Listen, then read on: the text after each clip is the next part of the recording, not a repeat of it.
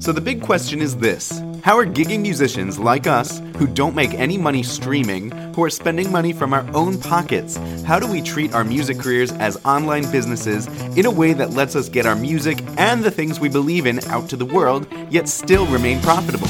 That is the question, and this podcast will give you the answer. My name is Jared Judge, and welcome to the Gigging Musician Podcast. What's up, musicians? It's Jared, and today I wanted to chat about the necessary balance that artists need to create in their life in order to make a living off of their art. But before we dive in, this episode is brought to you by Gigging Secrets, my new book that I just released that has a step-by-step framework on how to actually make a living as a performer. Get your copy at giggingsecrets.com. All right, so I want to first preface this episode by saying that this is about making a living as a performer. It is not just about making art, because, one of those things doesn't necessarily require all of these rigorous things that I'm about to talk about. People can make art for a variety of reasons, and they're all perfectly valid, and they're wonderful, and I do them too, without thinking about how I'm going to make a living off of it. But if you're going to be making a living off of your art, then there needs to be a mindset shift, because it can't just be about making the art. You have to think about how you're going to be making a living off of it. So I was also, I went to music school twice with the intention of making a living off of my art. And in both of those experiences in music school, almost 99% of what we focused on was the artistry. So when I'm saying artistry, I mean everything as in technique on my instrument, music theory, music history, pedagogy in case I wanted to teach students, which I did. But it was focused on the artistry, repertoire classes, what songs, what pieces are available for your instrument and other instruments, musicality, phrasing, shaping, artistry. There was a huge missing component, which was the business of my art, which they didn't teach me. And this is all part of the origin story of why I started to write Gigging Secrets and why I created the app Book Live Pro. But this was so missing in both of my experiences in music school, and I was taking auditions trying to make a career out of music and failing over and over again. And I kept hitting a wall and just feeling so desperate and embarrassed that I wasn't making this career that was promised to me by my attendance of music school. You go to music school, shouldn't you get a job as a musician? And so that is when I, literally on campus, walked from the music building over to our school's business building. And I was not a business student. In fact, it was a little bit too late for me to even try to take any business classes. But what I did do was I joined student organizations for business students. One of those was the Collegiate Entrepreneurs Organization. And then another was the Student Startup Challenge, where for both of those, they supported student entrepreneurs and getting their projects off the ground.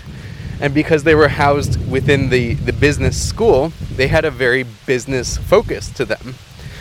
And I felt like a fish out of water. I had no idea what they were talking about, like market positioning and, advertising costs and average cart value. I was like, I don't know what any of this means, but I see that they're working hard on the business of their art, and they're having results. They're having success because of that. And so that's when I started to really model them. I followed what they were doing. I read the books that they suggested. I got one-on-one coaching sessions from some of the teachers and some of the other students who were in the business school. And that's when I started the string quartet, Dream City Strings. And, before I even started booking gigs or anything, I first entered into a pitch competition for the student organization, Collegiate Entrepreneurs Organization. And for this pitch competition, the requirements were you had to give a 90-second elevator pitch about a project that you were working on. And the premise was you were going to pitch this to a potential investor, and if the judging panel thought you did an effective job of pitching it, then, the mock judges would give you an investment, but in actuality, I would win a cash prize and then a free trip down to the national conference for this group down in Florida, Tampa, Florida. So I was excited, this was way out of my comfort zone, but I figured, why not? I'm working on the business of my art. Let's put it to the test in this small way. And so I did. I came up with a pitch for Dream City Music. I wish I had it recorded. Maybe I'll try to dig through it and see if I could find it somewhere. But I gave this pitch. It was in the middle of a lecture hall, and there were probably like 50 to 75 people in the audience. Some of them were teachers, business professors, judging the pitch. So a lot of them were just students. So I gave the pitch and then sat down and waited until the rest of the pitches were done, and then they announced the awards. And third place was some sort of like coffee Keurig pod invention. Second place was, I think it was like a way for private tutors to get connected with students. And then I was like nervous, not thinking I was going to win or anything, just like this was my first pitch. Then they announced first place, Dream City Music. And I was so pumped. I ran up, I shook the hands of the judges and the other winners, and they gave me a big check. It was one of those giant checks that you see when you win the lottery or something, but mine was just for $500. Plus I got that free trip to Tampa. And, that was a really cool win. I enjoyed the recognition for working on the business of my art.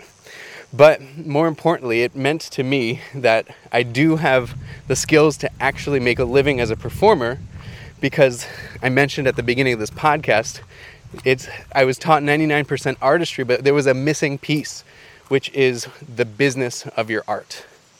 And I'm going to say that the ratio of 99% to 1% is way off. You should not be working 99% on your artistry unless you're in the 1% of talented musicians, of which I'm not.